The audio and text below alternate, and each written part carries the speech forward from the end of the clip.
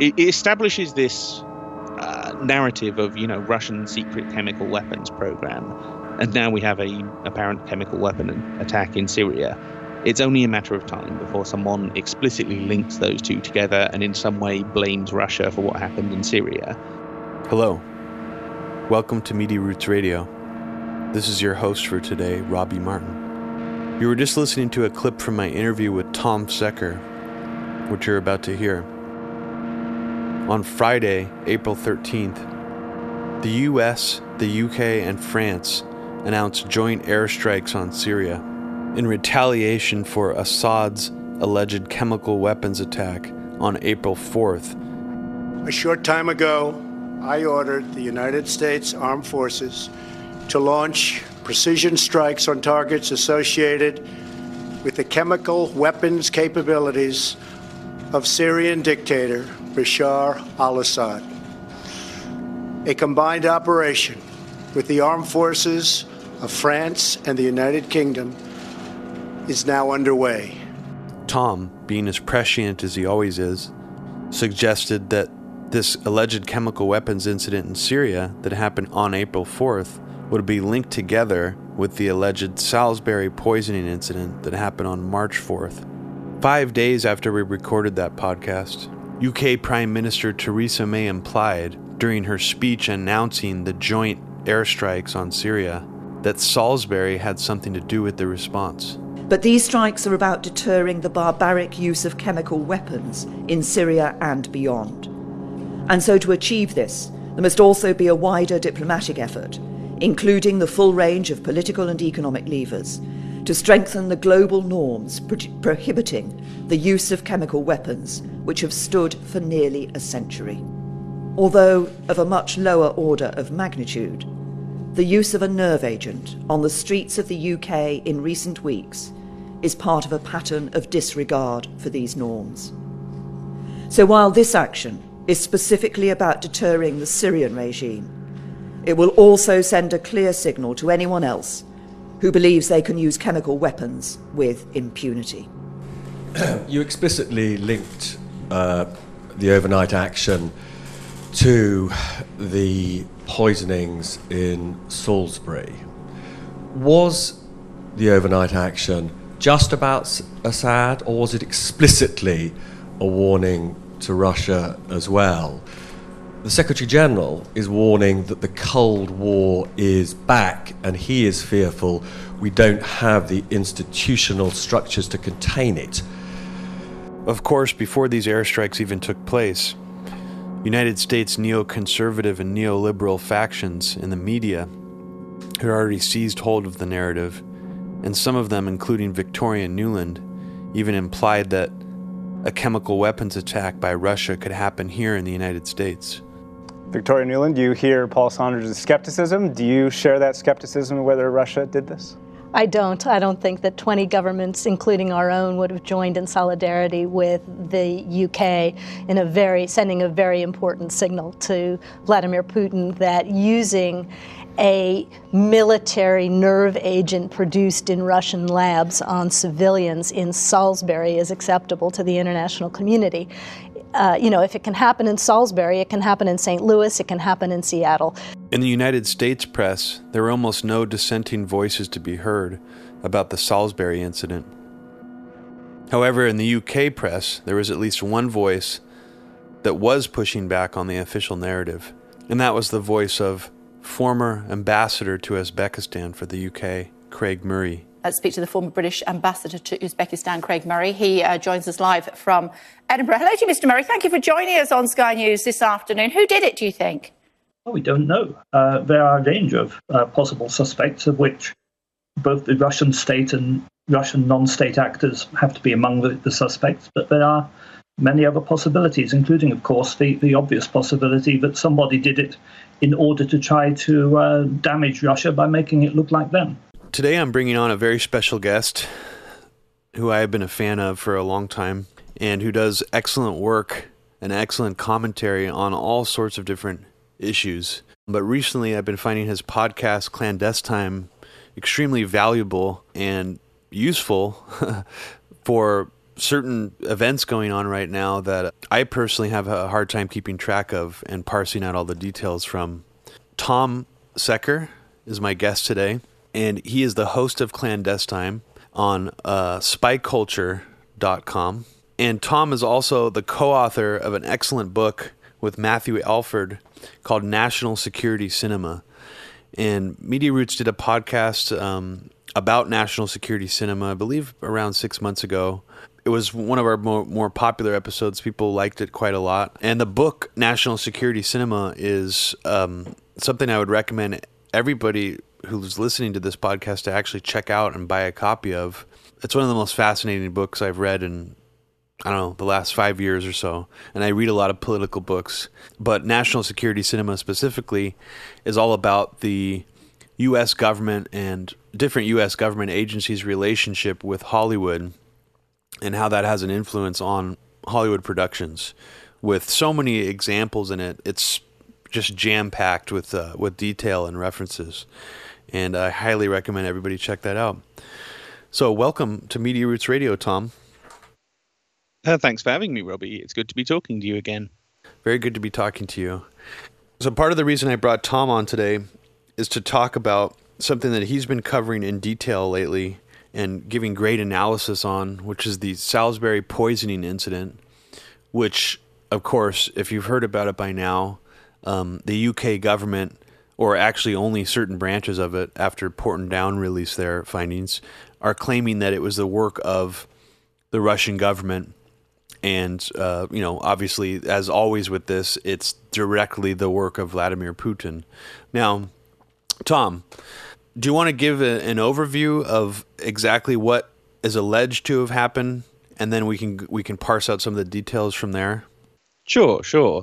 So on March 4th, I think it was, just over a month ago now, these two Russians, Sergei Skripal and his daughter Yulia, I'm not quite sure how to pronounce that, were found slumped, passed out on a park bench in the middle of Salisbury, this town in Wiltshire in England.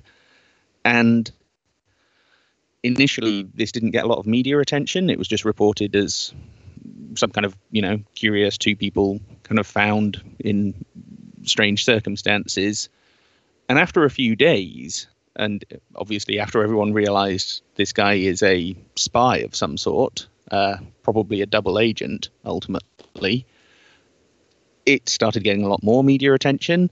And then you started getting this whole thing about, they were poisoned, that this was some kind of weaponized, a chemical weapon had been used against them.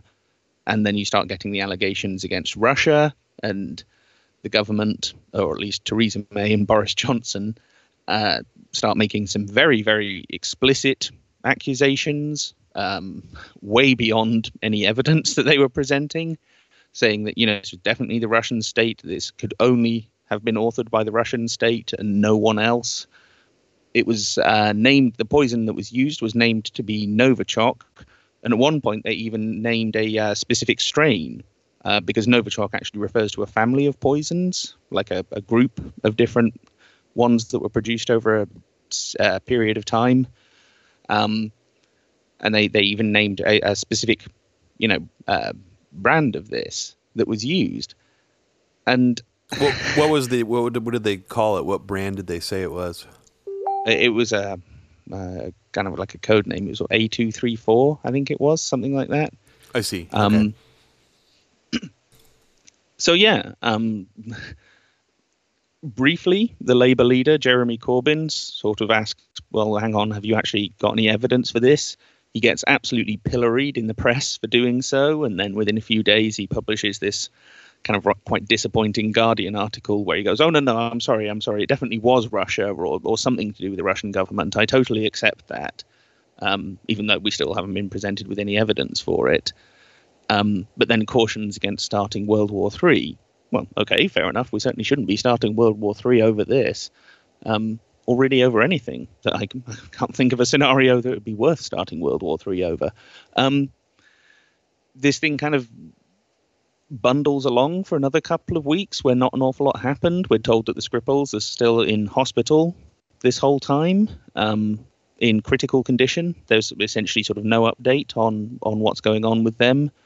And then we got this interview on Sky News a few days ago where the chief executive of Porton Down, this military defense laboratory, who are Britain's center for developing these sorts of weapons and in the past have conducted some pretty horrible experiments with chemical and biological weapons. He says, actually, we're not 100% sure it's Novichok. He said it's Novichok or from that family. And this was a bit of a strange statement because Novichok is the family name for that group of poisons. So what's he actually saying there? And he says, at any rate, we have no evidence of the country of manufacture. We've got no idea where this came from. And so everyone pointing fingers at Russia is doing so without any basis in evidence at all, except for, of course, the fact that the guy's a Russian spy.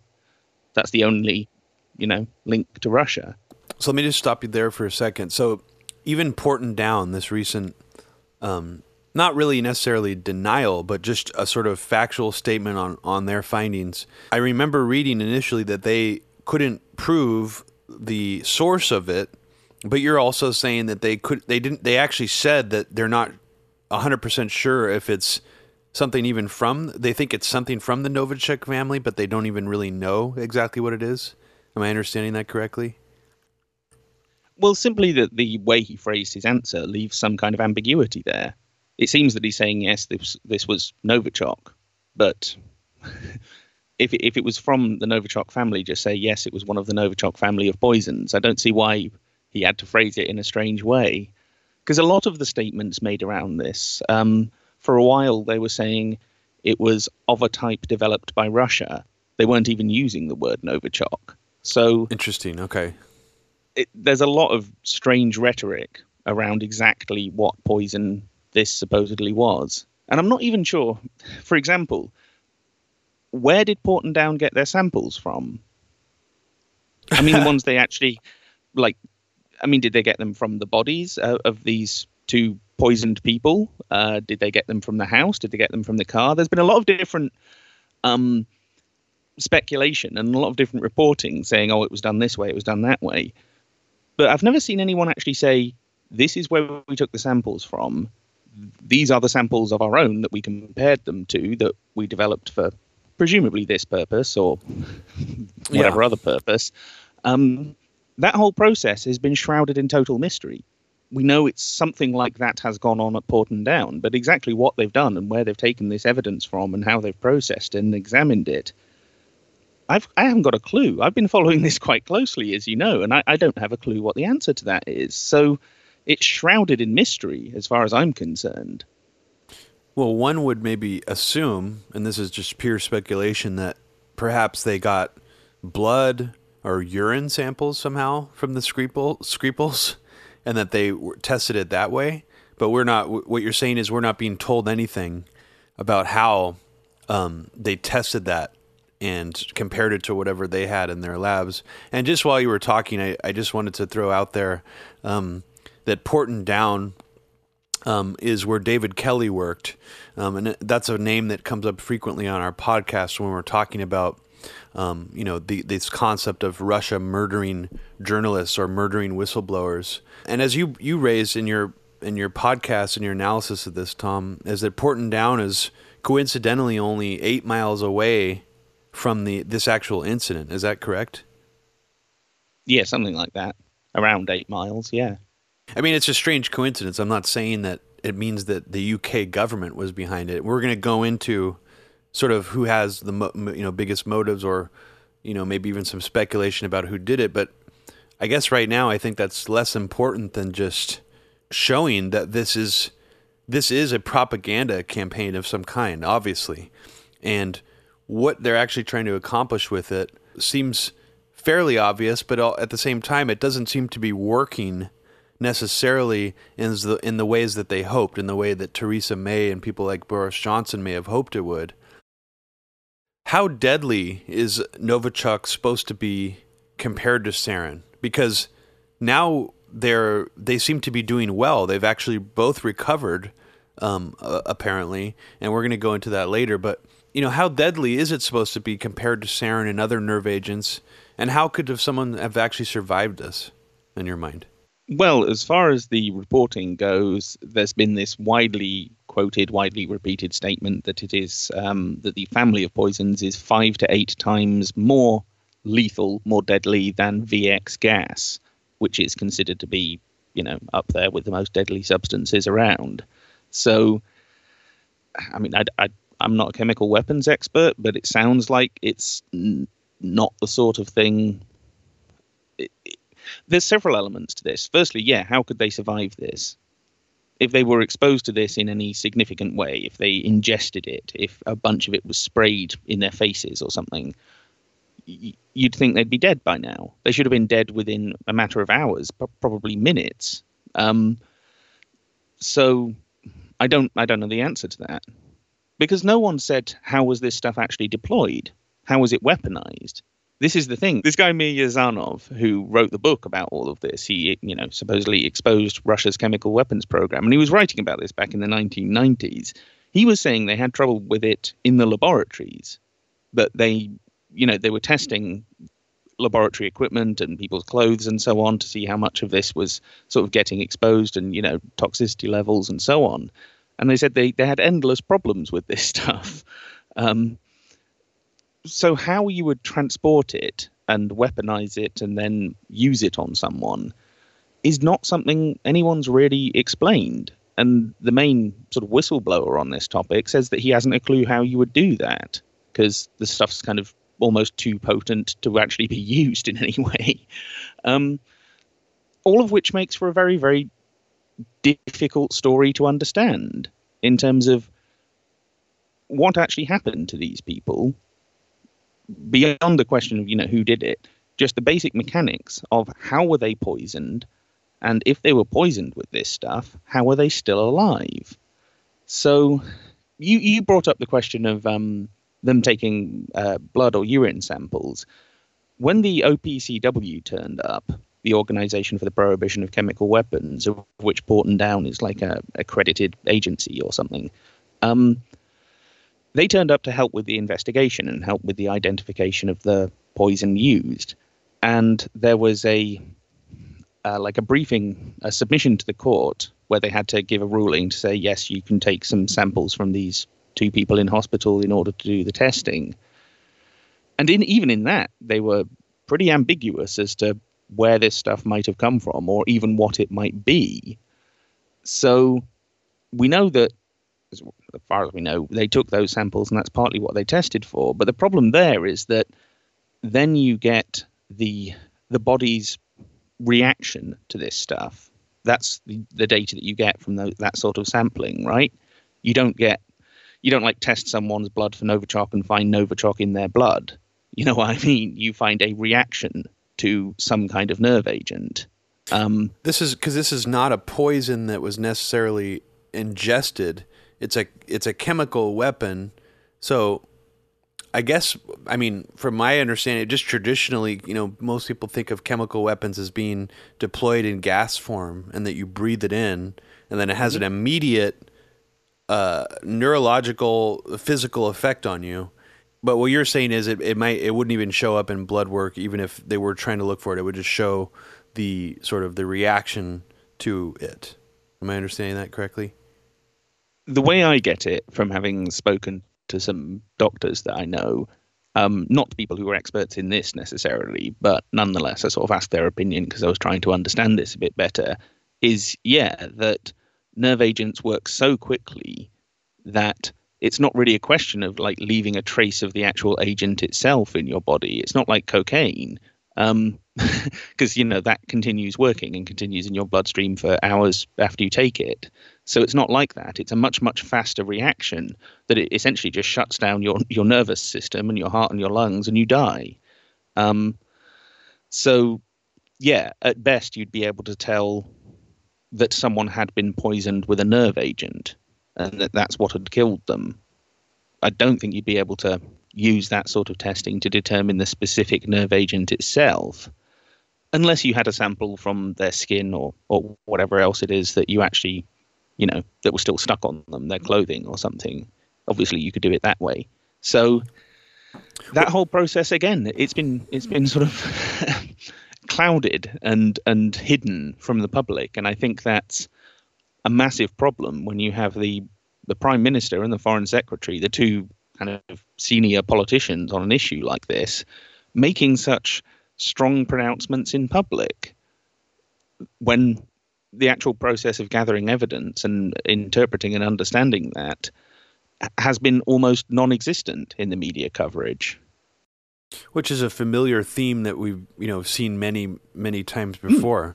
But I guess, and this might seem like an obvious question, but I want your opinion on it, is why do you think Theresa May and Boris Johnson went ahead with such grave pronouncements like that, but without the actual evidence, and seemingly not actually having the evidence from what we understand now?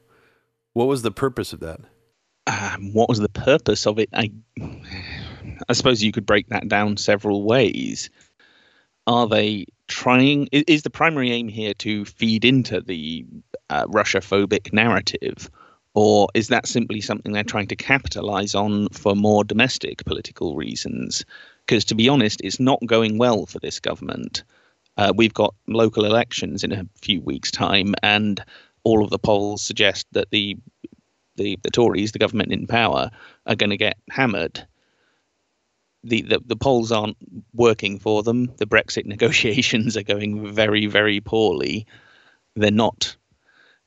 That's a separate problem, but just to get into it for a moment, it's because the government doesn't really have any solidified consensus or agenda. The Tory party itself is split over what they want out of the whole Brexit process. So they're going into these negotiations without really being sure what the aim is and what they're trying to get out of it. As a result, 90% of what comes back is just what the EU wants anyway, which kind of begs the question, what's the point of all this? And so then it's not really a vote winner for them anymore. And they're struggling. They're kind of a dying government. If there was a general election right now, they'd probably lose. So maybe it's that they're trying to sort of capitalize on that whole Russia narrative in order to get a short-term wave of nationalism that might help them in the local elections. Maybe it's more a long-term strategy that, this is what they've now centered on as their, this is the story that we're going to push, and this is the kind of politics that we're going to advance in order to try and win support and win votes. Something like that, I would guess. It's not really clear, though.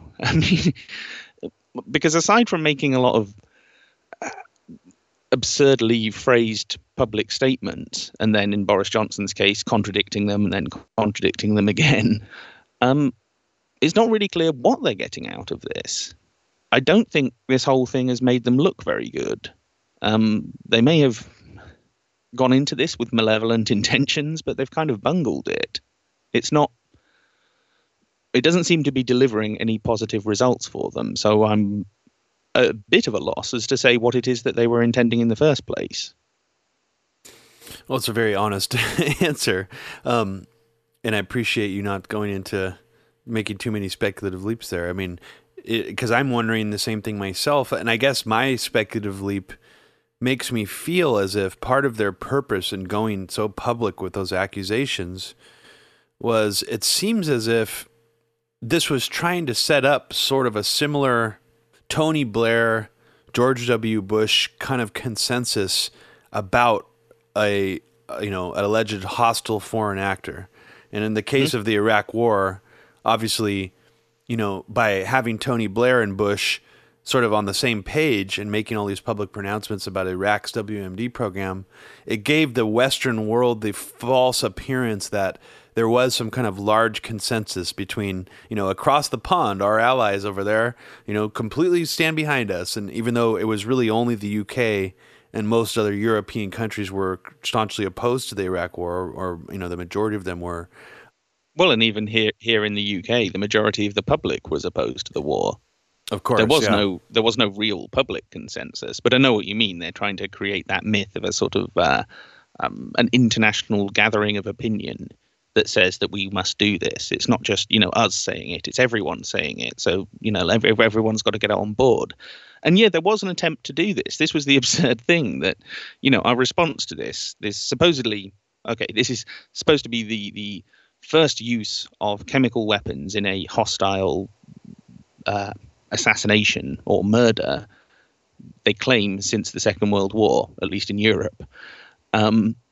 They're saying this is, the first time anyone's used a chemical weapon to assassinate someone in Britain, certainly in this kind of a way, or at least try to assassinate, I suppose, since they're now magically alive again. Our response, apart from a bunch of hot air and politicizing, was to expel a few diplomats who are obviously spies. I mean, don't get me wrong. That's like the one true thing that Theresa May has said, is that, these aren't just diplomats, they're unacknowledged members of Russian intelligence. Well, yeah, I'm sure they are. What do you think we have embassies for? But it's such an impotent response. It's like, what we're saying is they tried to murder 2 people. Well, doesn't that warrant a more, I don't know, intelligent response than just, we're just going to boot some diplomats out, they're going to kick out a few Russian spies? Well, how is that a solution to the issue? Does that in any way stop Russia from doing this again, if you actually believed that was true, which I don't? But, hypothetically, if that was true, what good is any of this doing? And so then they went on their little tour of Europe saying, we're sharing unprecedented intelligence with our allies to demonstrate that this was definitely Russia, because apparently they can't show the public any evidence except for some great big photo op where they sent in 180 soldiers to supposedly decontaminate the town. And some of the photos from that were absurd. You have like half a dozen military guys in full decontamination gear sort of washing something down, and then like 5 feet away there's a cop just stood there in his uniform, no mask on, no nothing. I was going to ask you about that. Yeah, I remember I saw those photos and thinking it was very odd myself. It's clearly bullshit. So they're not decontaminating anything. They don't seem to have found any poison anywhere, for heaven's sake. So what are they decontaminating and why? It's just, like I say, it's just a photo opportunity. It's a fabrication. Well, you say in your podcast that there's no indication of special measures at the hospital to contain the poison, no indication of decontamination being necessary, no indication of what kind of treatment the victims received or of them being in a special unit. So we haven't been told anything about that, which is very odd. I mean, even during, just from the Ebola crisis that happened here, maybe it was a couple of years ago now, we heard so much detail about the decontamination procedures because they wanted to make the public feel, I guess the goal of that was to make the public feel like it wasn't going to spread. And they described it in so much detail. I remember seeing diagrams and pictographics on CNN and stuff, but we have absolutely nothing in terms of this incident. Well, not in terms of the house or the car that they traveled into town in or at the hospital. They've had some pictures and things of them washing random stuff in the middle of Salisbury city centre that doesn't seem to be, as far as I can tell, particularly related to this. And this has never followed any what you would expect is report of stuff found, substance found in location, then you see pictures of them going in and contaminating it. That isn't what's happened. They haven't said that they found any of this, as far as I can tell, anywhere. So I don't really know what they're washing. What are they cleaning away? Are they just giving the town? Are they giving the town just a bit of a clean up? I mean, okay, fair enough, but it seems like a dubious use of military resources. So the whole thing is kind of laughable and absurd. I cannot believe that many people buy into this, and my sense of it is that it's a minority. It's only those people who will just believe this because it's, Russia, or it's just the usual, it's them over there, it's the enemy. And there's a certain percentage of people who will just buy into that no matter who that enemy is or why you're saying they're the enemy. So aside from them, it seems to me there's a lot of skepticism out there, even from people who you wouldn't normally expect it from. Well, that's a good sign, and I guess from my perspective over here, it doesn't seem like there's very much skepticism, at least in the United States, towards this. There seems to be an overwhelming consensus on our media and just among our pundit and media class, journalist class here, that it was definitely Russia, and that Putin is just so brazen and so out of control that he wants the world to know that that he's behind this. And I guess that's a good sign if the people in the UK are a little more skeptical of this. But I'm worried here that that skepticism is now just being steamrolled over by this overwhelming consensus. It's very frightening. And I guess one of the interesting things that happened out of this, going back to this idea that Bush and Blair sort of, in terms of just public perception, closed the circle on the sort of Iraq war propaganda push. It felt like right after this happened, right after Theresa May came out and did that speech, that there was a huge push and a lot of pressure put on Trump's administration here in this country to try to get him to echo what Theresa May was saying and at least make some kind of public statement or pronouncement that he agreed with her and the UK government's conclusions. But he didn't make any kind of pronouncement. He didn't say anything. Instead, they just expelled, I think something like over 140 Russian diplomats from this country as a response. And that was it. And the media was breathing down Trump's neck to say something about Putin. This narrative sort of got floated out there, which has come up before when talking about Trump and Russia, that Trump wants to have it both ways with Russia, that he wants to get along with Putin and get along with Russia, but also show the public that he's hard on Russia and that he's willing to take some harsh measures. And that's why he didn't say anything.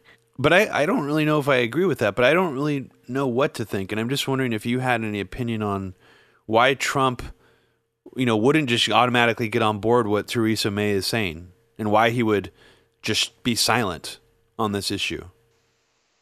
Well, let me ask you a question. Has anyone else in the Trump administration really said anything about this? Is it just Trump who's silent? Or, have any other senior officials actually talked about this? Or is it mostly just the media and the pundit and, like you say, the kind of commentary class? For the most part, no one in the Trump administration has said anything about it, except for Rex Tillerson, who said something very mild about it, maybe having to do with Russia.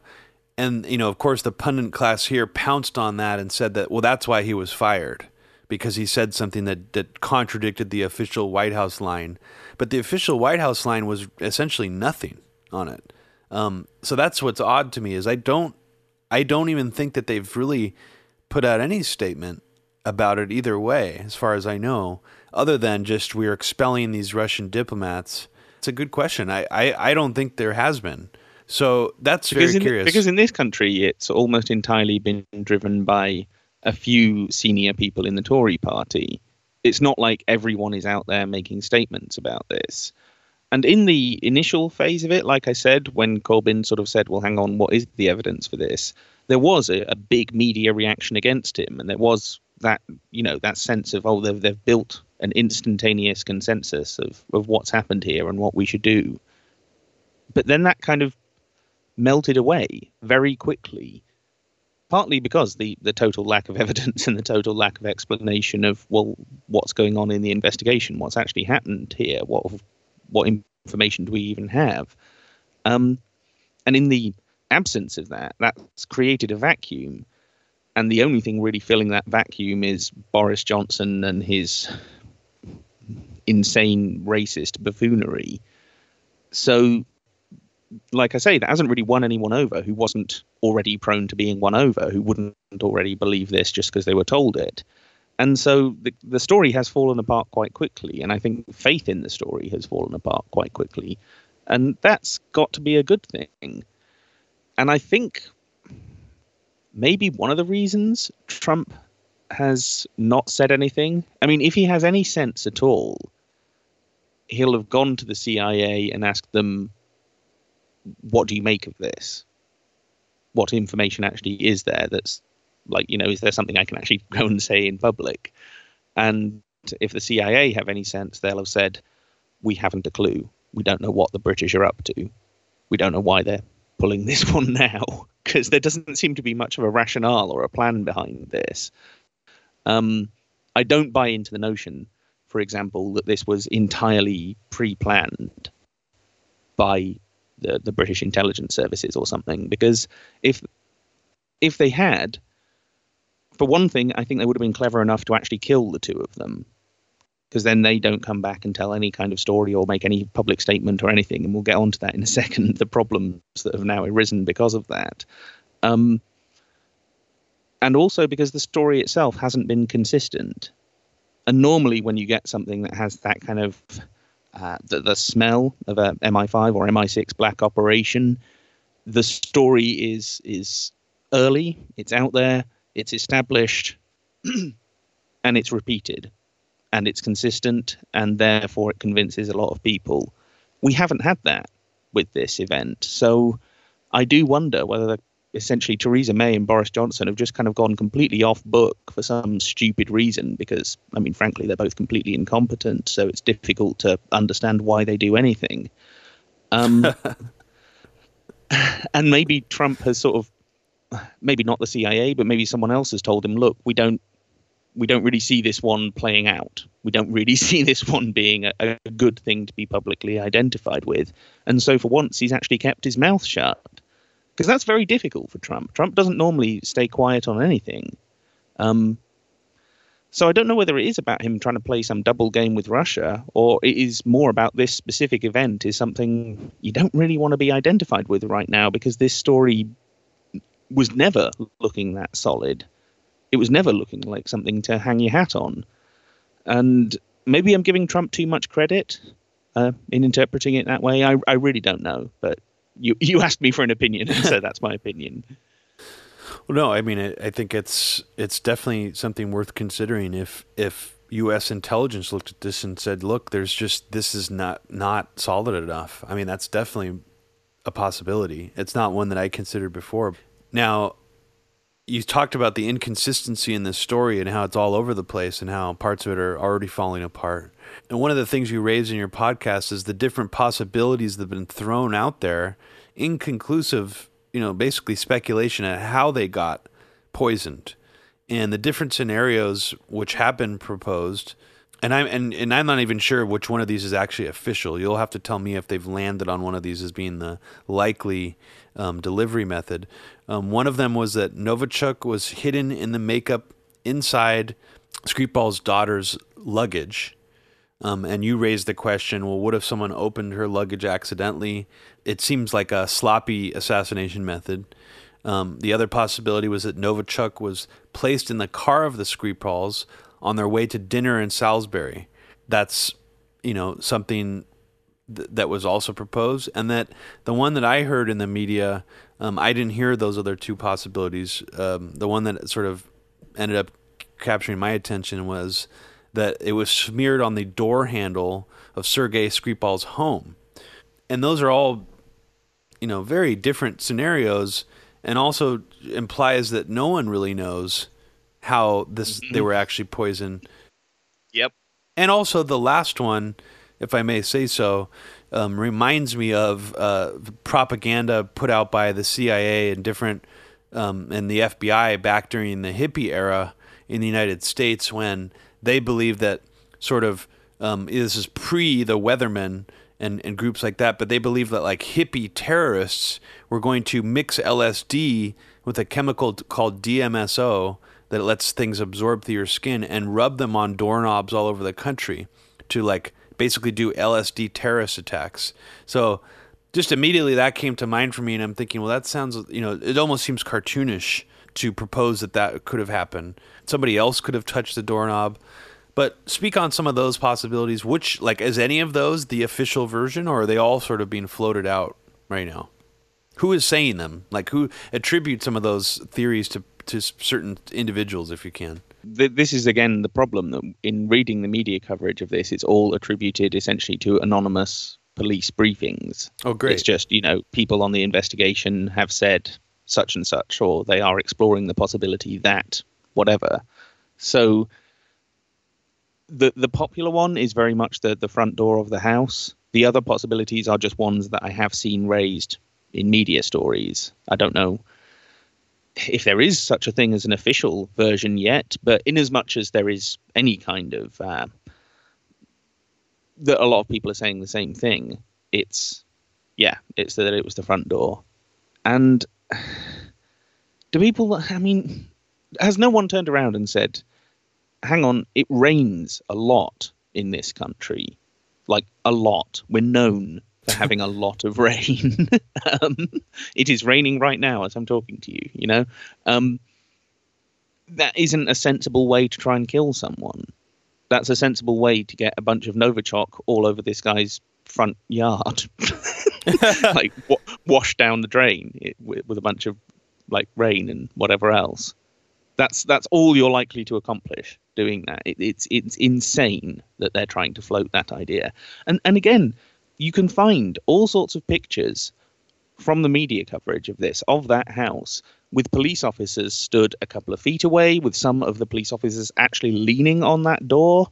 And this is in weeks before they started floating this idea that, oh, that's how the poison was delivered. It's absurd that anyone would believe this.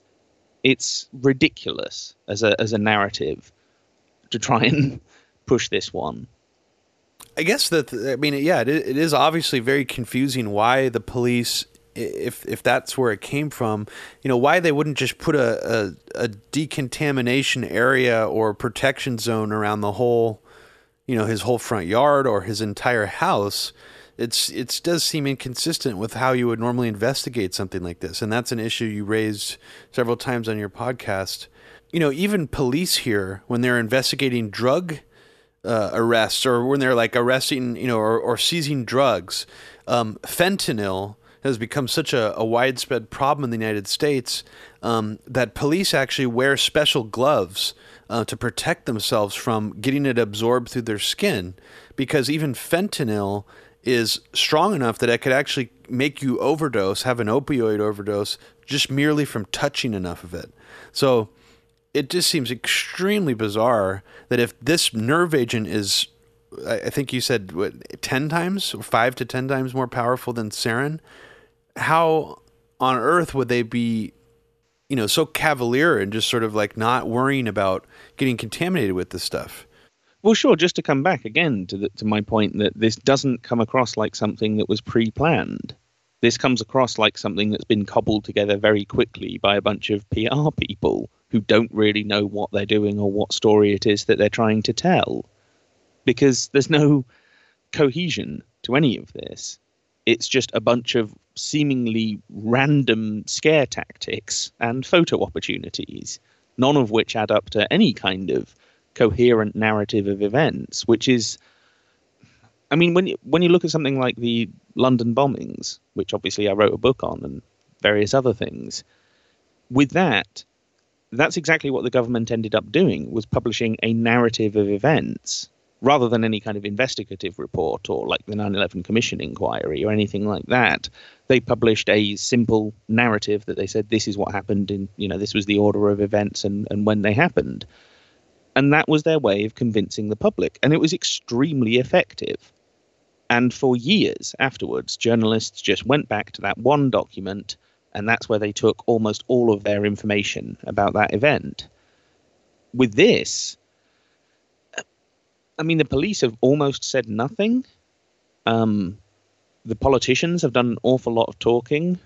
It's taken over a month to actually get anyone senior from Porton Down to come out and say, you know, what evidence do they have and what have they investigated and what have they found out so far. So that isn't a process that convinces people quickly. And again, if you compare it to like in your films, you show a lot of the days immediately after 9/11 when, okay, a bunch of different stuff was said, but it was a fairly coherent narrative of there are the aggressors and we have to go and get them.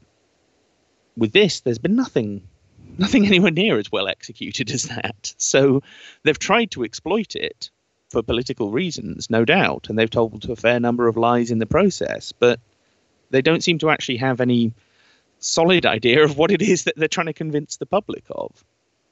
Well, it's very interesting you say that, Tom, because over here, it seems like the U.S. media is trying to spin this into something maybe much more powerful than how it's being spun over there, because to the U.S. media class here, it's a total slam dunk that this is a Putin attempted assassination, to the point where Victoria Nuland was actually going on PBS News panel saying that, and this is her job now, if you're not aware of this, she's now head of the CNAS think tank in the United States. She quit from her State Department position as a protest against the Trump administration. She had been serving since the Clinton administration. She says that this is a sign that Russia is going to, or is thinking about, launching chemical weapons attacks in other countries, that they have become so brazen that we should start considering the possibility of a chemical weapons attack from Russia happening inside New York City.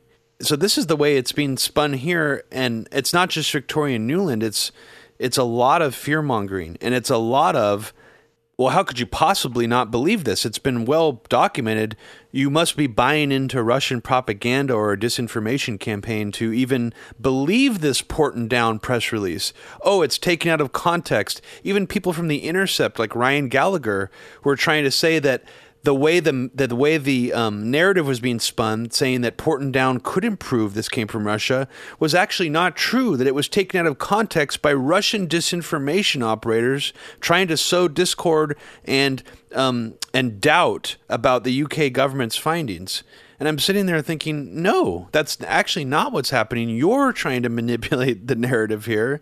That this is all this. If you read the entirety of Porton Down's report, they make it very clear that they don't have the evidence. So it's not taken out of context like these people are saying, but to me, it just becomes this clever media strategy where if you go on Twitter, for example, and just look at all these sort of resistance figures, all these neoliberal think tankers or pundits, they're all saying that this Porton Down press release is being seized on by Russian media and shady operators to try to cast doubt on all this stuff.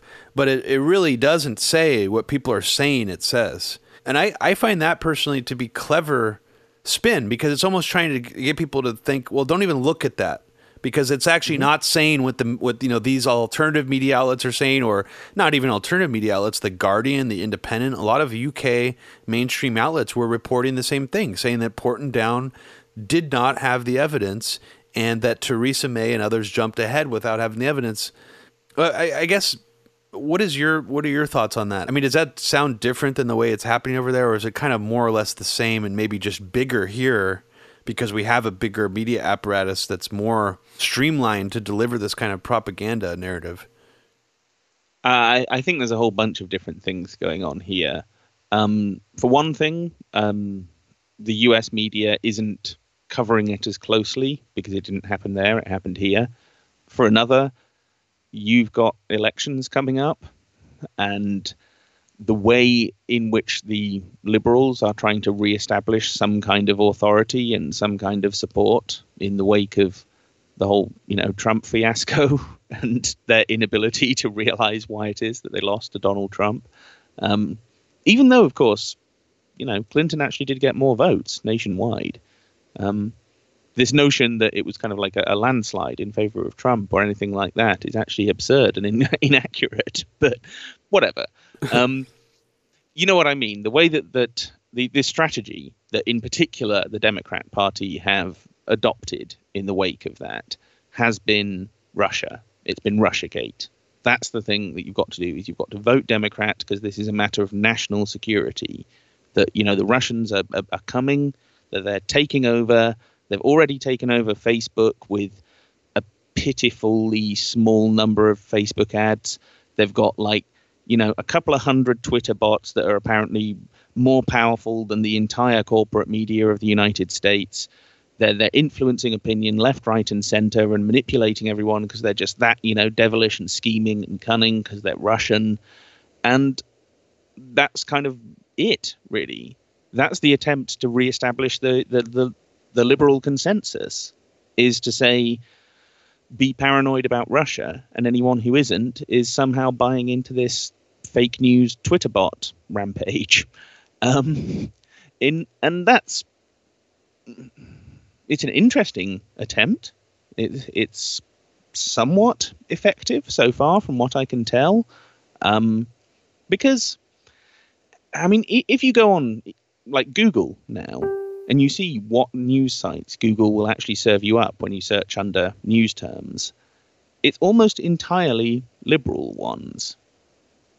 The notion of finding dissenting opinion, either on the left or the right, anything outside of that, liberal or at least neoliberal center ground, has kind of been nudged to the side, and they don't really want people looking at it. And Facebook as well. People have noticed how, aside from certain sites, if you post something with a URL in it leading to your website or some other website, you'll get a lot less exposure than if you just post a picture. If you post a picture of a cat, it will show it to everyone. If you post a link to some kind of fringe media thing, you'll get 10%. That's the way their algorithm works. You'll get 10% of the exposure. And that's become really, really apparent that this is being done as an attempt to reestablish some kind of political consensus. And the excuse and the rationale for all of this is, of course, Trump and the Russians and blah, blah, blah.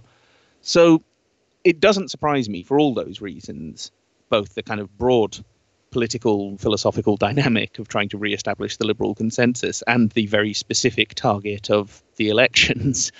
That's why you're getting, if you like, a more one-dimensional, rabid version of this story in America than we're getting in the UK.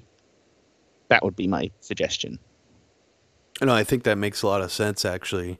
I mean, we're essentially amplifying here a more one-dimensional version of it, acting like it's way more of a slam dunk than I'm sure that if you watch the UK media coverage, then you would be able to see that it's actually not as much of a slam dunk as the US media is portraying that it is.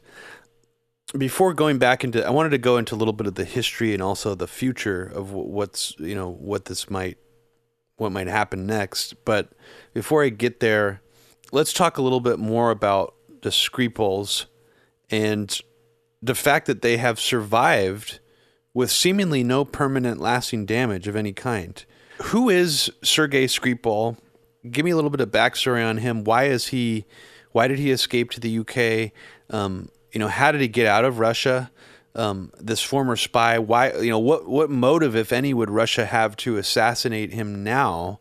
I mean, there's so many questions just about him.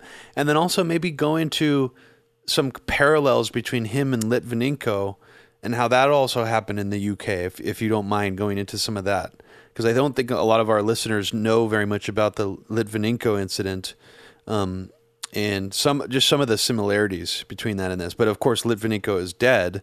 He didn't survive whatever happened to him. So there's a big difference there. But go into some of that. Okay, well, Sergei is he was Russian intelligence. He defected to the British. He ends up being discovered, I guess, outed by the Russians, and they throw him in prison for several years. And you do wonder, if they really wanted him dead, if he supposedly gave up so much to his British handlers, which, by the way, includes one guy who works for Christopher Steele's private intelligence company, the author of the Steele dossier. Make of that what you will. But if he supposedly gave up so much information to them and betrayed so many of his comrades that they wanted him dead, why didn't they just kill him then when they had him in prison? No one would have found out. It can't be that hard to kill someone in a Russian prison and just not tell anyone, rather than killing them in a really public way in a foreign country. I mean, yeah, it just seems so strange on its face that they would do that. Anyway, so the way Sergei Skripal ends up back in the UK is after that spy ring got busted up in the United States, the one with Anna Chapman, the famous, beautiful redhead. There was a spy swap, essentially. And I mean, that's how he ends up back here. Although exactly why we were involved in that spy swap is kind of curious. I mean, surely that's an American and a Russian thing, but of course this is the way intelligence works, isn't it? This is the new Cold War. It's kind of like the old Cold War. So yeah, you gave back the Russian spy ring,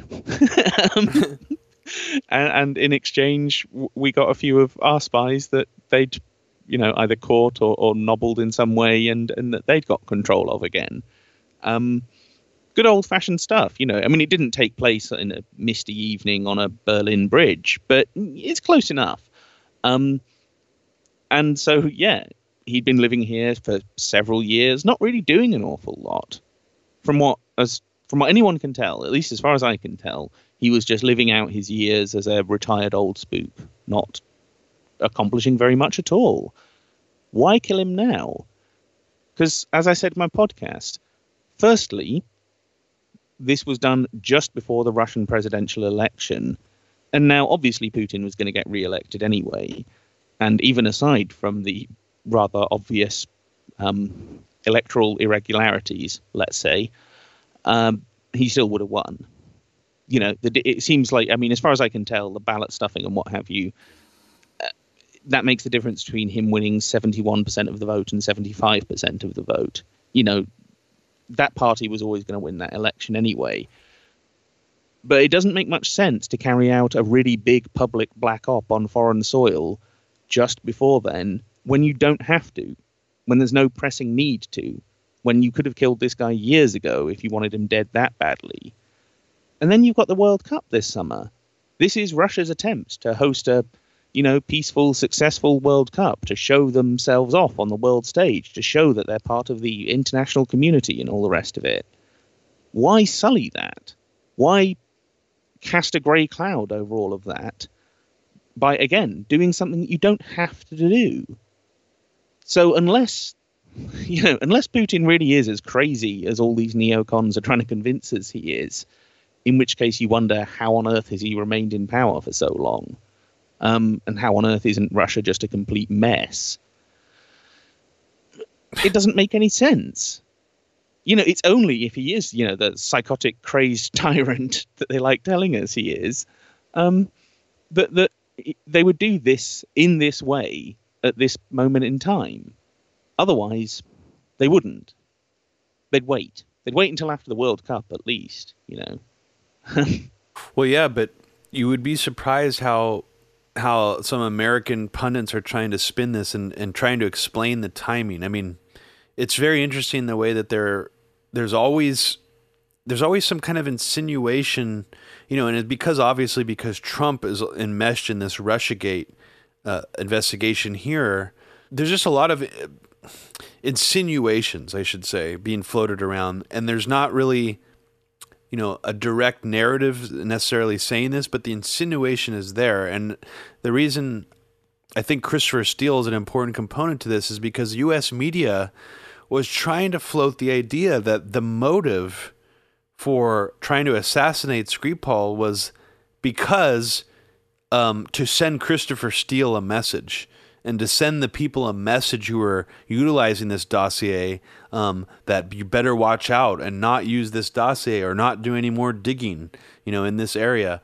And that was, I heard that in several places, that this was somehow, again, linked back to Trump, that maybe Trump, is not necessarily involved in this assassination, but that Putin and the Russians are trying to protect Trump from the more revelations that could come out through more of Christopher Steele's investigations or something to that effect. And I find that to be an extremely convoluted and very roundabout, obviously unbelievable narrative, but yet that's sort of the insinuation that initially came out, actually, when the Christopher Steele connection was raised. Surely it would be easier for Russian intelligence to just go and threaten Christopher Steele. Well, I mean, it's much more of a leap and much more of a bizarre, absurd conspiracy theory to say that in order to intimidate this one guy, they attempted to kill a former spy who is being run by this guy's colleague, or was being run by this guy's colleague, using a secret,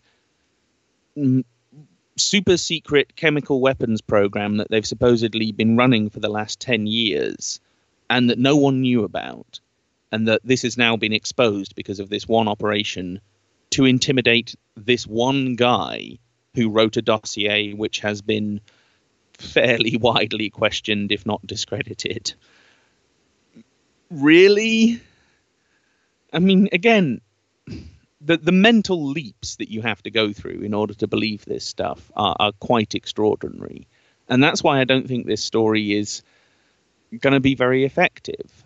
It's not simplistic enough for lots of idiots to buy into it, if you like. You actually have to sort of second guess everything in order to believe that this was the Russians. And I'm not saying, just for the record, I'm not saying it wasn't the Russian state. I don't have a clue what's happened here or who was responsible. I really, really don't, because the stories have been so contradictory and so all over the place, and the Russian government has contradicted itself at various times in their statements over this, and have now just sort of taken to trolling the British government in response, that it's very, very hard to get a handle on what's actually happened here and what's going on and what the power dynamic is. So I know you wanted to get into some of those alternative theories, and there are a bunch bouncing around. But I will say, before we get into that question, I honestly don't know. And this was the thing. I was not expecting those two to live. I was expecting them to be in a coma for several weeks. And after there was sort of no update on that, I thought chances are they're just sooner or later they're going to die. Then something very strange happened. Then, as far as I can tell, Russian intelligence, who have obviously been monitoring any contact with the Skripal family back in Russia, between them and the two in hospital in the UK. Just let me stop you really quick, just so people know. The Russian government has tried to ask for evidence or be involved somehow in this investigation, and the UK government has explicitly disallowed them, claiming that they don't want them anywhere near the Skripals or the investigation because they're still essentially blaming them for the attack. Yeah, that's their excuse. That's their that's their logic, is that because we're accusing you of murder, you can't take any role in this investigation into this attempted murder. Because as we know, even, I mean, the way that this paranoia climate has grown so large that people are led to believe that a Russian investigator would be coming back to finish the job or something like that. Exactly. Would bring Novichok himself and be the assassin. He'd be stabbing them in the hospital. He'd be stabbing them with a syringe full of polonium or something and making sure that they were dead. Because apparently the Russians are literally that crazy. Even though when you actually look at the history of the KGB, yeah, they're fairly evil, don't get me wrong, but they're quite intelligent and sneaky. In some ways, more intelligent and sneaky than the CIA, more like MI6. And I say that with some degree of admiration. I kind of have a certain begrudging respect for people's ability to do things in secret like that. But which again, so this kind of thing doesn't fit in with their MO. It really, really doesn't. From what I know of Russian intelligence, they wouldn't do something like this. So what happens is this phone call gets leaked, I can only guess, by Russian intelligence to Russian state media. And it's between... Which, again, is just really quickly, is odd parallels to the Victoria Nuland leaked phone call during the Euromaidan protests. Oh, sure. I mean, who do you think leaked that? But so this phone call is between Yulia, here in the hospital in Britain, and her cousin Victoria back in Russia. And as far as, I mean, at least the translations of this that I've read... she's fine. She's absolutely fine. And Sergei is more or less fine as well. She says, he's got no lasting damage. He's resting. When we were told, he's in critical but stable condition, we're told he's still unconscious. He's still in a coma or whatever. And then suddenly, no, actually, apparently he's been fine. He's presumably been up and moving around. He's just sort of, a bit worn out and tired. And overwrought by the whole situation. She didn't describe any lasting damage. She said that she was kind of disorientated by the whole experience. They discussed her. They discussed her going back to Russia. They discussed Victoria trying to get a visa to get to the UK to bring her home. What? And how Victoria hasn't been given a visa. The British government have said, no, you, due to irregularities in your application, we're not granting you a visa. Even though, so they're effectively, one way of looking at this is that they're holding them hostage. Oh, they're not letting the family contact them. And one thing I should mention, and I don't know if this came up in your podcast. Sorry, I keep cutting you off, Tom. But just so people know, while they were in the hospital, the UK government let their pets die. Apparently, a cat and several guinea pigs were just left in their apartment. So that almost tells me that they didn't even do any kind of thorough forensic investigation of their residence itself, which just seems odd that they let their pets just stay in their apartment and die. Anyways, apparently so, yeah. And that, I mean, that I don't want to get into it because, to be honest, that element of this story makes me quite sad and angry. Yeah, but, same. Yeah, I mean, that kind of tells you how unseriously they've taken this and just how sloppy they've been in what they're trying to do here. That they haven't even investigated that house well enough to realize there were 3 pets there. I mean, for Christ's sake. And even just from a PR perspective, if they wanted to get the Skripals to echo a certain narrative or to really butter them up to killing their pet. Yeah, what an awful. Good way. No one is endeared to you when you kill their pet. Yeah. Most people would probably want to kill you. Exactly. Yeah. So it seems rather odd, to say the least. Everything about this seems pretty odd to me. So yeah, as far as we know, they're not horribly poisoned by something 8 times more powerful than VX gas. They're actually fine. And it seems Yulia Skripal wants to go back to Russia, which wouldn't make much sense if she thought Russia had tried to kill her. So what is going on here? But again, Tom, I bet you, and I actually haven't seen any evidence of this, but there are some really clever spin masters out here who will say that she's somehow been intimidated by the Russian government into feeling like she's forced to go back somehow.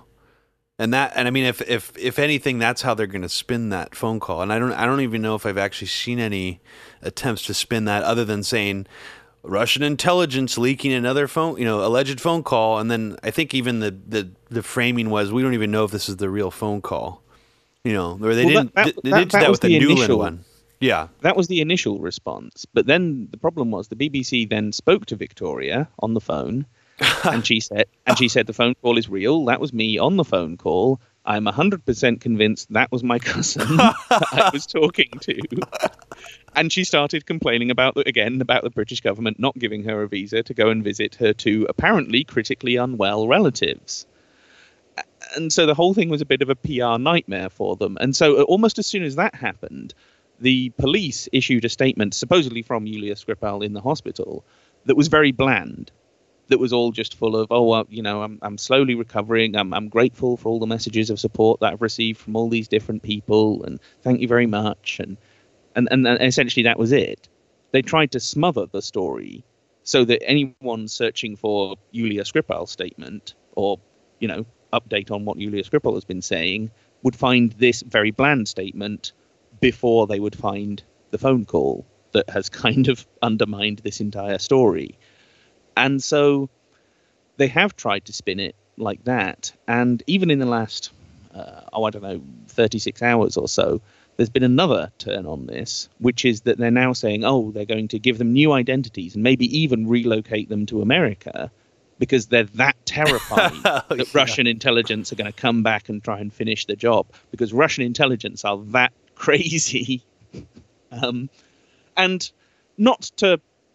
No, let's put a fine point on it. I don't know if you've watched the latest episode of Homeland that just so happened to broadcast last night, but in that, a Russian double agent who has been poisoned.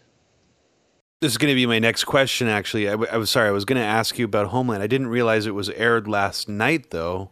but that means that it was filmed many, many months ago. Oh, yeah. Well, okay, in Homeland, in this season, in the first episode, Russian intelligence murders an American... he's like a general who was part of the coup attempt in the last season, and he's now in prison. And he gets murdered, gets poisoned in prison in the very first episode of this season, and it later emerges it was Russian intelligence.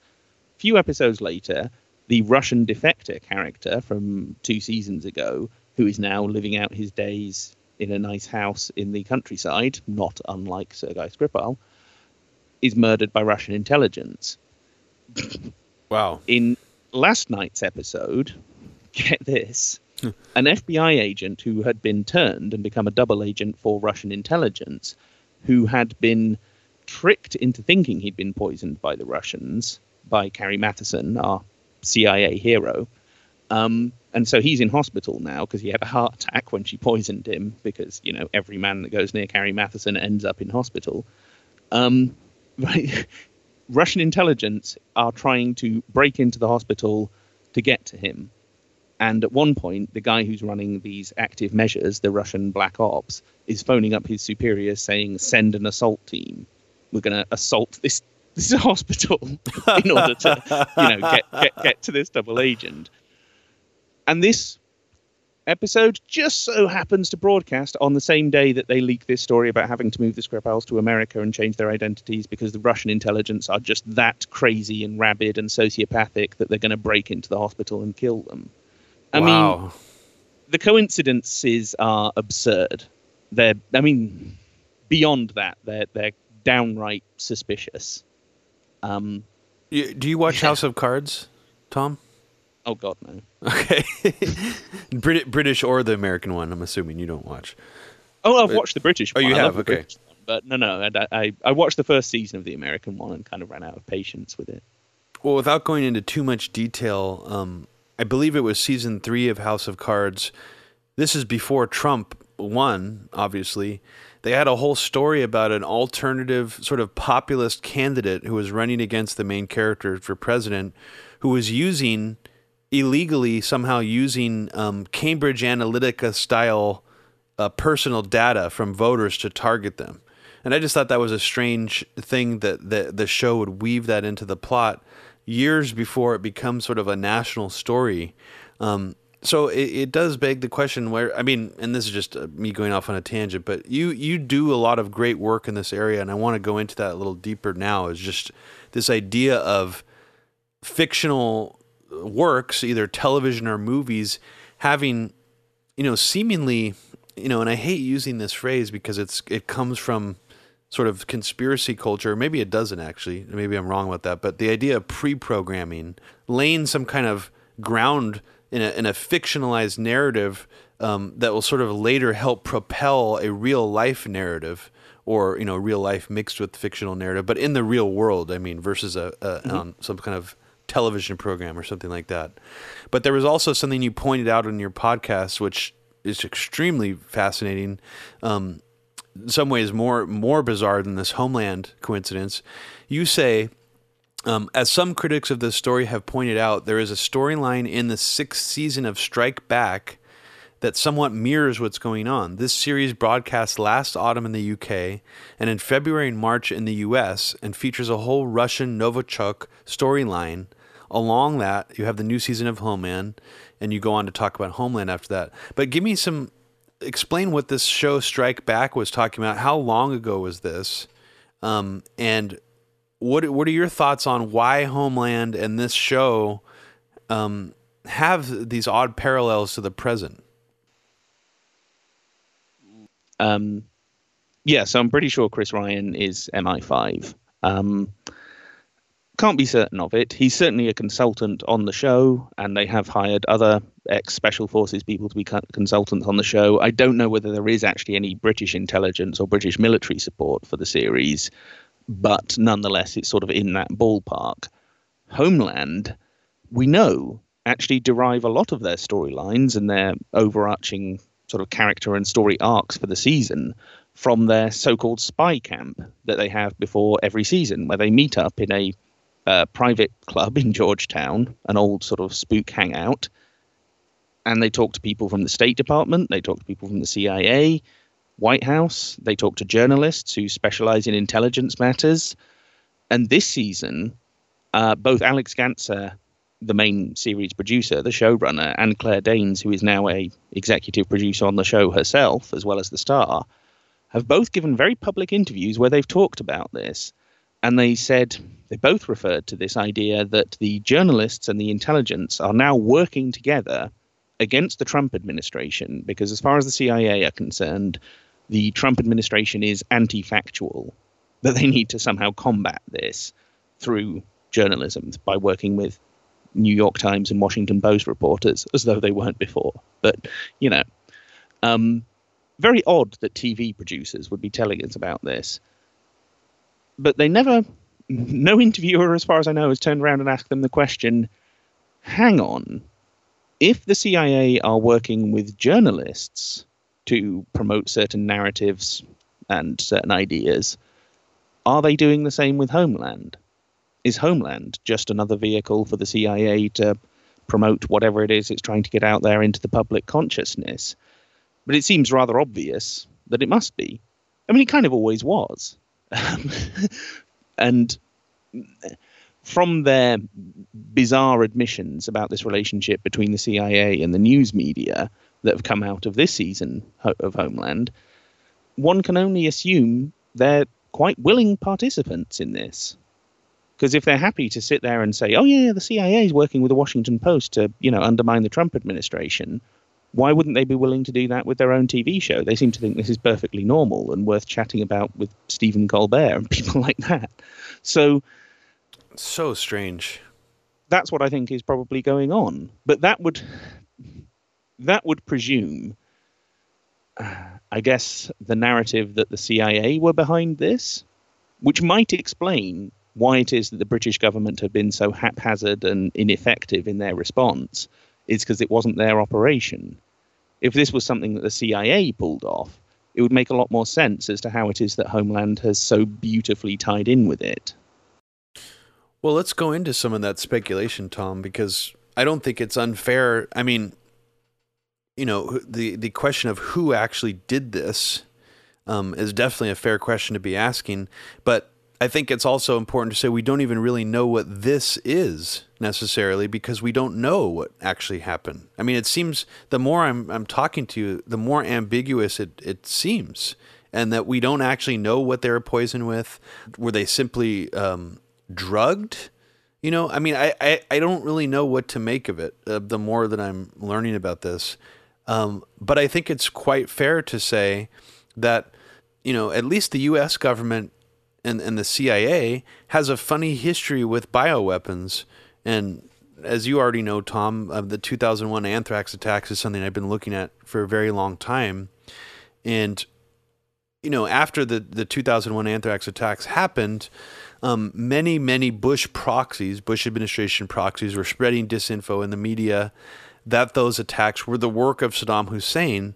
But at the same time, the Bush administration was savvy enough not to directly blame Saddam Hussein from sort of the pulpit of the White House or any of their official statements. Instead, they used sort of media propagandists and neocon allies that they had to spread that narrative. At the time, even the FBI's own internal people knew that this anthrax was the AIM strain, which has American fingerprints on it. Yet they were also trying to tie it to supposedly the only other country in the world at the time besides Russia, they said, that had the AIM strain was Iraq. You know, and of course, Matt DeHart, a drone intelligence analyst and whistleblower, claims that he was handed a cache of documents by an FBI agent who still remains anonymous, essentially showing him a roadmap that the CIA was behind the 2001 anthrax attacks, that they perhaps actually, the source of the anthrax actually came from Battelle, not Fort Detrick, Maryland. Just a complete side note, there's also another bizarre parallel here that came out through this interview that I conducted with Matt DeHart, where he claims that he set his eyes on a Nuclear Regulatory Commission document showing a radiation trail that was that the anthrax sent through the letters actually left across the United States, that led to a location that was not Fort Detrick, Maryland. And I found this particularly interesting because one of the most explosive allegations that the MI5 has made involving Russia, as far as I know, is that they claimed in their investigation that they traced the radiation from the polonium allegedly given to Litvinenko directly to Putin's presidential office. Yeah, I mean, it is. How would you do that? What? So MI5 are claiming they've got guys with like polonium detectors wandering around the Kremlin. I mean, I don't know how they did it, but that's what I remember hearing. I just looked it up again, and that was their conclusion. That, you know, and so back then, and this is more of more me going off on a tangent, but back then it seems like they were more willing to accuse Putin directly and try to claim that there was evidence pointing to him directly as the sort of mastermind of these assassinations. And the previous time they did it before that, they tried to say that Anna Politkovskaya was assassinated by Putin because it was done on his birthday. And that Putin wanted the world to know and other Russians to know that it was him, and that's why he had it done on his birthday. I'm just throwing a lot of stuff at you, but let's speculate a bit about who could have been behind this and what the potential motive would be to do this. I mean, we already know that there's three major candidates that come to mind. You've already mentioned the CIA. That would imply the U.S. government. There's also the potential that, as you already mentioned, Iran was working on Novichok, which also means that Israel probably has worked on it as well and has a supply of it. So Israel comes to mind as a possibility. The UK government itself comes to mind as a possibility. And I'm also not discounting the possibility that Russia was somehow involved in this, but we still don't know what this actually is. But Tom, let me turn to you. And in your mind, where does your speculation sort of go? Where does it tend to gravitate towards? Well, have you heard this story that it might have been food poisoning? I have actually. So that's why I was saying we don't know what this actually is. So speak on that a little bit. Okay, so some people have pointed out that the reported symptoms, and indeed all of the reported details that we have on this, suggest, or at least are consistent with food poisoning, specifically seafood poisoning. And we do know that the two went out for dinner at a restaurant and had seafood shortly before they were found slumped on this park bench, right? Yes. It's possible. It seems almost like it couldn't be that simple. Yeah. That it couldn't be that the British government just like completely shot their load all over this story without having a clue what was going on, and that the actual reality is that it's just two people who had some dodgy, crayfish or whatever.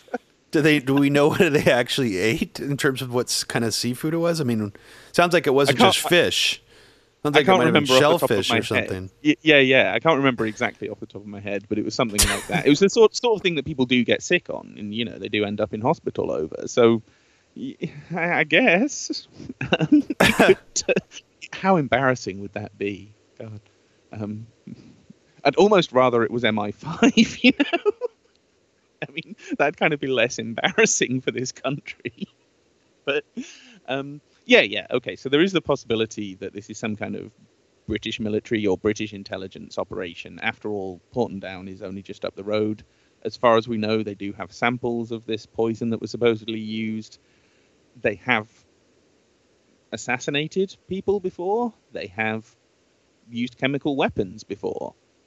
So, can't rule it out. The CIA, I mean, just as you were talking then, one of the things that came up in my mind was that fantastic video from the Church Commission back in the 70s where they had one of the CIA directors up as the witness. I don't know if you've seen this. And they were talking about the CIA stockpiling a kind of, it wasn't a chemical poison, I think it was a biologically derived poison, like they'd sort of taken, snake venom or something like that and, adapted it for their own purposes. And they were sort of asking him, so why did the CIA do this? Why did they spend millions of dollars developing this stockpile of horrible assassination venom? And he said, well, it was because it was for the purposes of assassinating foreign leaders and what have you. And they said, yeah, but according to what we know, you had the records and everything. It says that you had enough to kill 16,000 people. Why did you do this? And the guy was sort of saying, well, that's something we can probably only get into an executive session and that we shouldn't be doing in front of the cameras. And you do sort of wonder, why would you have enough of this stuff to kill thousands of people? I mean, I get the CIA assassinate people.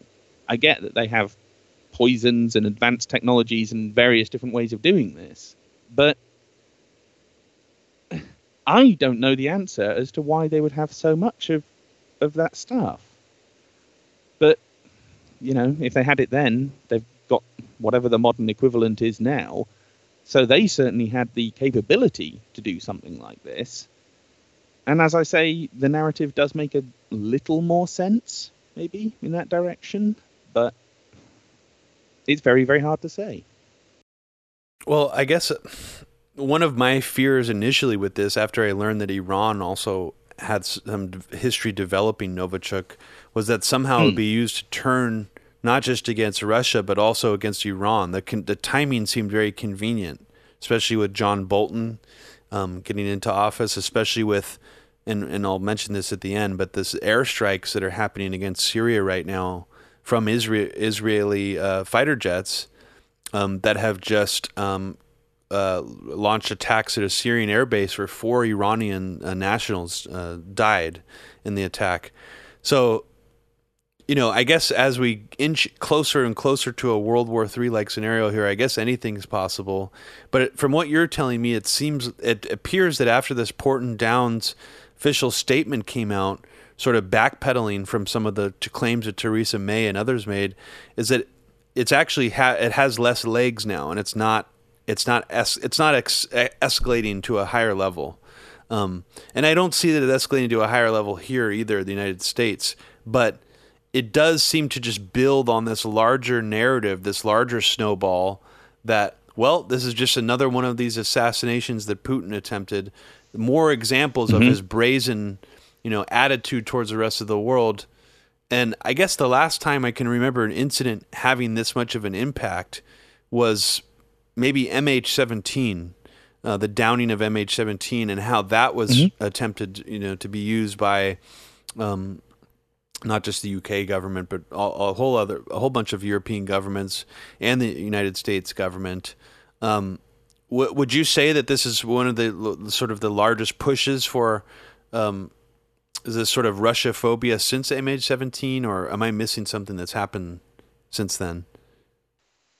Well, aside from the election, of course. Oh, yeah, good point. Good point. Yeah, Jesus Christ. But I suppose that's a different sort of thing, isn't it? Because they're saying, that was some kind of long-term Russian program, and they recruited Trump way back when, and blah blah blah.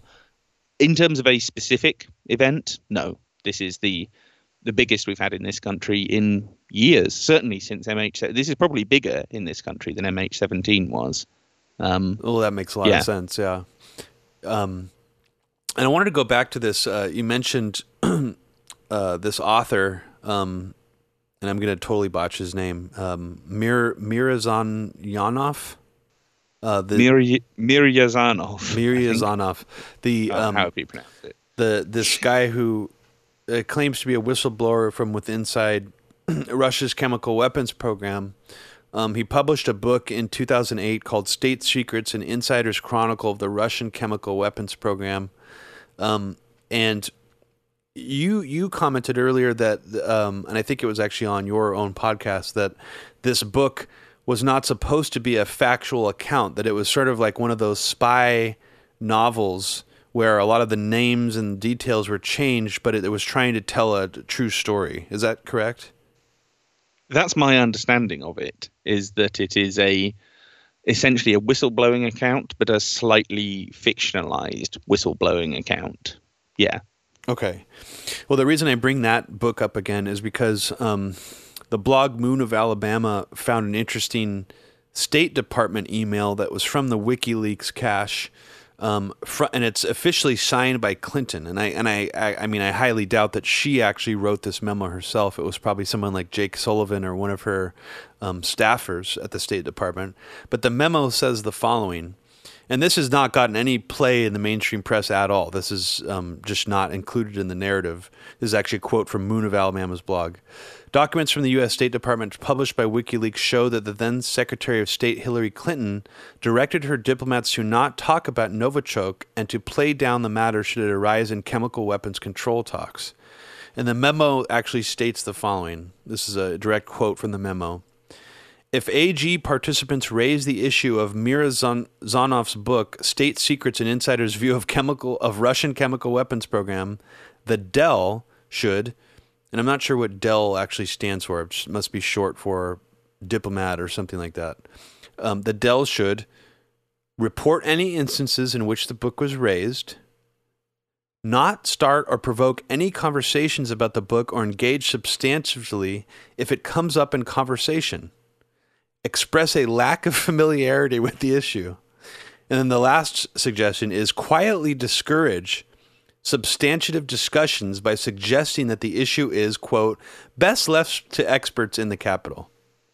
So I find that extremely bizarre. And I just want, and I know we briefly discussed this before we started recording, but you said you hadn't seen this memo before. So what's your reaction to that? What do you make of that? Well, when Mirzayanov, however you pronounce that name, when he first published the book in 2008, there was some degree of coverage of this, and he did write quite a lot on his blog, and he was quite heavily criticized for including the chemical formulas for the various Novichok poisons in this book. So there was quite a lot of, I guess, media coverage at that time. But then the story kind of got forgotten about, and I can only assume they didn't want people looking at that. That was, I mean, if you think, this guy may well have been a legitimate whistleblower back in the 1990s when he was writing about this in Russia. He actually was then arrested by the Russian government and charged with, leaking state secrets and what have you. But his trial collapsed because he hadn't revealed any specific names or locations or any specific details about how you make this stuff. So that he argued, all I'm doing is drawing political attention to something rather than leaking specific classified information. And as a result, he wasn't prosecuted. He wasn't convicted. He spends a while under house arrest. He then effectively emigrates, relocates to the United States. So he's not exactly a defector, but something in that ballpark.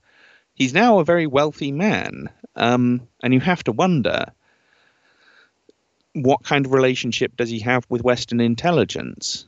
Because they'd certainly want their hands on him, because they'd want to know about Russian chemical weapons programs. Because, of course, why wouldn't they? So that leaves open the question of, well, if he wasn't a conventional defector in the kind of old school 1960s sense of the word, is he a new kind where he's sort of a whistleblower, but he's also then being used to promote certain propaganda lines in public?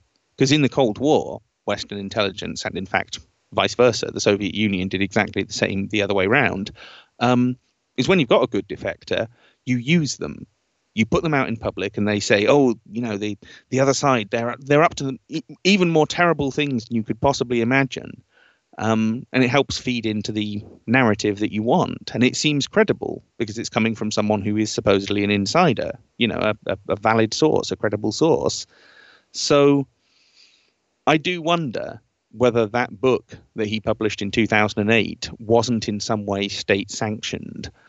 And the reason why the Clinton machine, at least in terms of the State Department at that point in time, didn't want people talking about it is because they had some kind of plan, some kind of intention to use this further down the line. And they wanted people to completely forget about this. They didn't want this being part of the public discussion, because then if something happens with this, if they're going to somehow use this chemical weapons program as a mechanism for propagandizing against Russia later, they don't want lots of people talking about this and lots of articles that people can go and read. They just want it to be this kind of shocking thing that's come out of nowhere. Oh, now the Russians are up to this. Oh my God, we'd never heard of anything like this before. And a few people go, oh, hang on, wasn't that guy who wrote a book a few years ago? And then, oh my God, he wrote a book about this, laying all this out. And it suddenly becomes this big, shocking thing that's very psychologically effective. Whereas if you've been having a conversation about this for years, it doesn't have that same impact.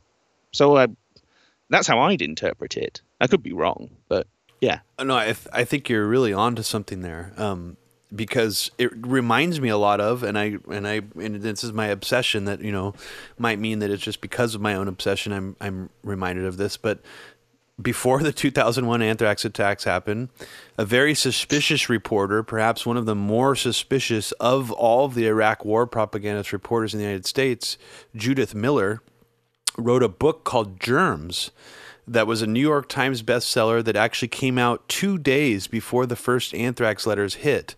That was a book going into all this detail about all these deadly bioweapons that not just Iraq was producing, but also what Russia was producing. And part of me wonders if the anthrax attacks narrative was used differently at the time by certain people in the Bush administration, would that book have then been used to sort of look back on and be like, well, look, maybe Russia and some of these other countries were involved in this also. And here's look at this book that Judith Miller wrote before all this happened, sort of laying all this out. Luckily that never happened, but it seemed like there were pieces being set up in place to sort of allow that book to be fuel for a larger narrative, and luckily that did not happen at the time. Well, it's like with the Laurie Milroy thing with Ramzi Youssef being an Iraqi agent. Yeah, because she spent years banging on about that, and it did seem like, are they setting this up for so when they finally get a war going or an argument for war against Iraq going in the press, they're going to kind of bring this one out and say, oh yeah, Iraq were behind the World Trade Center bombing as well. And that, aside from Laurie Milroy, that didn't happen that much. It was only really her who was pushing that one, but it did seem, again, like a little who else was pushing it besides her? It was James Woolsey who was heavily pushing that narrative at the time. So I'm glad you brought that up, actually, because the Bush administration did try to float that again before we got into Iraq, and people may not remember that Laurie Milroy actually testified in front of the 9/11 Commission. And she essentially said all the same stuff you're saying, that the bombs that were put in the World Trade Center in 93 was the work of Iraqi intelligence, and goes back to Saddam Hussein. So, that they attempted to, but I'm guessing somewhere along the line, people in the Bush administration were like, we can't use this right now anymore. Or someone kind of put the kibosh on that, but they still tried. So I don't know why I just brought that up, but I just No, for sure. But you do get this sense that multiple narratives are seeded ahead of time, and then when a black operation of some sort or a big propaganda operation is being executed, they decide which of these are we going to pick up and weave together into the story we're actually going to tell at this point in time. But that they have several options on the table, that over the years they've built up enough of this kind of background noise that they can turn up the amplification on one particular channel of that at any given time, depending on what the particular political demands are and what they think will, they can sell to the public and will be effective. I very much get that feeling that's how propaganda works long term. And intelligence agencies do think long term, much more so than most government agencies do, which are, notoriously short-termist in their thinking about almost everything.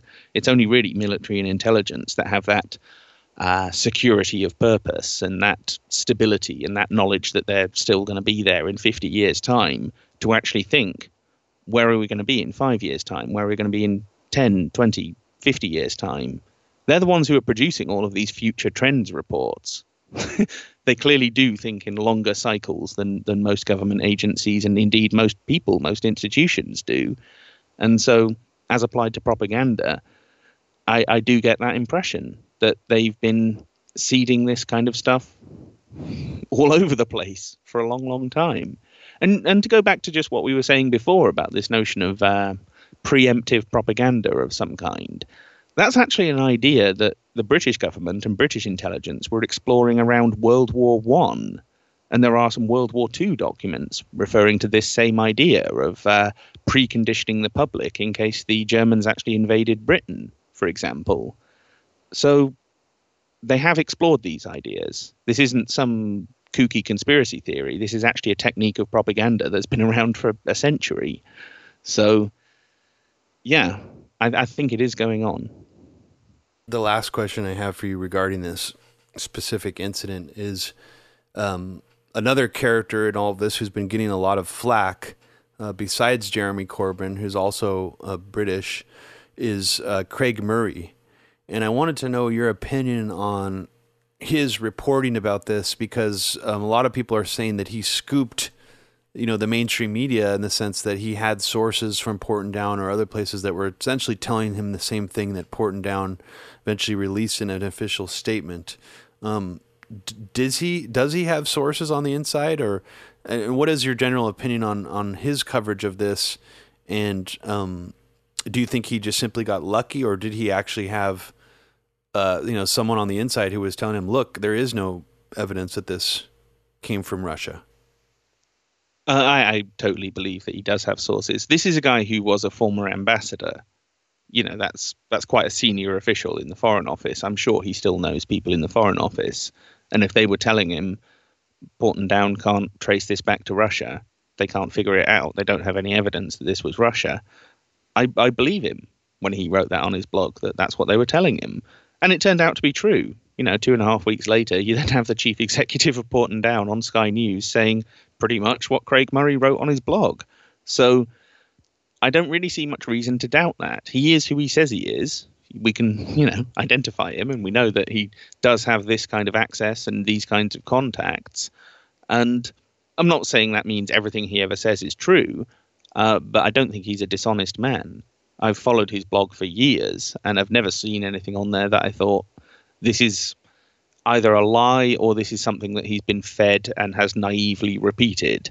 He doesn't tend to... He's not a naive, gullible man. I think he's honest in what he's writing on this. And for the most part, his coverage has been outstanding. This is the joke of it, of course, that... Corbyn got a lot of flack for initially providing some kind of skepticism or opposition, but then he kind of cowed quite quickly and kept his mouth shut. And since then, one ex-ambassador and a handful of investigative journalists and the slightly zanily named Moon of Alabama blog have done a better job than the entire British press and the American press and the Parliament combined. But aren't they just all actually holding the government to account and asking the questions that need to be asked? But aren't they just all influenced by a Russian disinformation campaign to divide the public and to get people to not trust official sources? Yeah, of course. This is all the fault of 13 people in a Russian troll farm. Yeah. It's just so amazing when they're trying to frame it that way, because it's just like the blog Moon of Alabama. Yeah, it's just one guy, and I don't agree with his analysis on other things sometimes, but his analysis on this is extremely on point and very just clear on how bizarre this is. And it doesn't take a Russian troll farm or a Russian disinformation campaign to get a normal person with some analysis and investigative abilities to poke holes in this. That's what's so funny to me about this accusation, is it's just like, so as soon as you start debunking these claims, you're falling prey to Russian propaganda automatically. That's how they're trying to frame this, is that and even like going back to what I was saying before, these Intercept journalists who are like, no, wait a second, this Portendown statement is being taken out of context by like doubters who are still like apologizing for Putin. It's like, no, that is absolutely not the case. But yet even people will just believe that. that's you could call that a headline in and of itself, that people won't actually look at the statement. I read the statement. It's clearly not taken out of context, but yet people will just come away believing that it was and still latch onto this narrative, which is very unfortunate. But I guess the larger framework for this that scares me now is, even though, as you say, this might be dying down in the UK, it's not, a lot of people are still skeptical of it. Even if that's the case, the timing of it happening right now is very troubling, because, again, 3 days ago, from the time we were recording this, there was an alleged chemical chlorine gas attack done by Assad in Ghouta, Syria. And this seems to have spurred the Trump administration into finally committing to some type of serious military action in Syria. The U.S. has now also confirmed that Israel did bomb a Syrian airbase in response to this alleged chemical weapons attack that killed 4 Iranians. So I think that this supposed Salisbury chemical attack incident definitely is playing a role in this larger equation of Syria. What were your initial thoughts after this most recent alleged chemical weapons attack? And do you see this, this Salisbury incident playing much of a larger role in Syria right now? I guess just give me some thoughts on Syria and where you think that's going to go. Well, I can see it playing into that in several ways, not least of which is, of course, that when the Russians kind of got deeply involved in Syria, when they sort of stepped into the fray in a kind of big public way, you may remember, I'm sure you do remember, one of the conditions was Assad essentially had to give up his chemical weapons, that they were all apparently destroyed at that point, and that they were sort of replaced with non-chemical equivalent ballistic weapons that were sold to them by Russia, of course. Who else? So Assad shouldn't have any of this stuff anymore. I'm not saying that the Syrian government definitely doesn't, but I'm guessing what some commentators are going to try and do is say, oh, well, yeah, but even if Assad did give up his chemical weapons at that point, obviously the Russians are now supplying him. And so therefore this is actually in some ways a Russian state-sponsored attack in Syria, something like that. Because it's been going very, very badly for the West in Syria over the last year. ISIS have been kind of beaten to a pulp. The Syrian government has gained quite significant amounts of territory back under the Syrian government's control. It's not going to plan. And so they need something. And they need an excuse to, if they can, kind of try and elbow Russia out of the way. Because since Russia got involved in that war, it's turned around and not become the war that the West wanted. And so, yeah, I think it is going to feed into that, because it establishes this narrative of, Russian secret chemical weapons program. And now we have a apparent chemical weapon attack in Syria. It's only a matter of time before someone explicitly links those two together and in some way blames Russia for what happened in Syria. And therefore, well, they already have in not an explicit way, but in a more vague way, but they have in a stronger way than they have before with these previous alleged chemical weapons attacks. The Trump administration did. So sooner or later, they're going to say, this is the reason why we can't trust what Russia are doing in Syria. This is why some kind of international pressure to get Russia out of the Syrian war is necessary. Because otherwise, sooner or later, it's kind of going to die down and Assad's going to be back in some kind of control. And that's clearly not what the West wants. So I think that kind of conversation and that kind of commentary is inevitable at this point. Sooner or later, it's going to happen, and it's going to happen quite explicitly.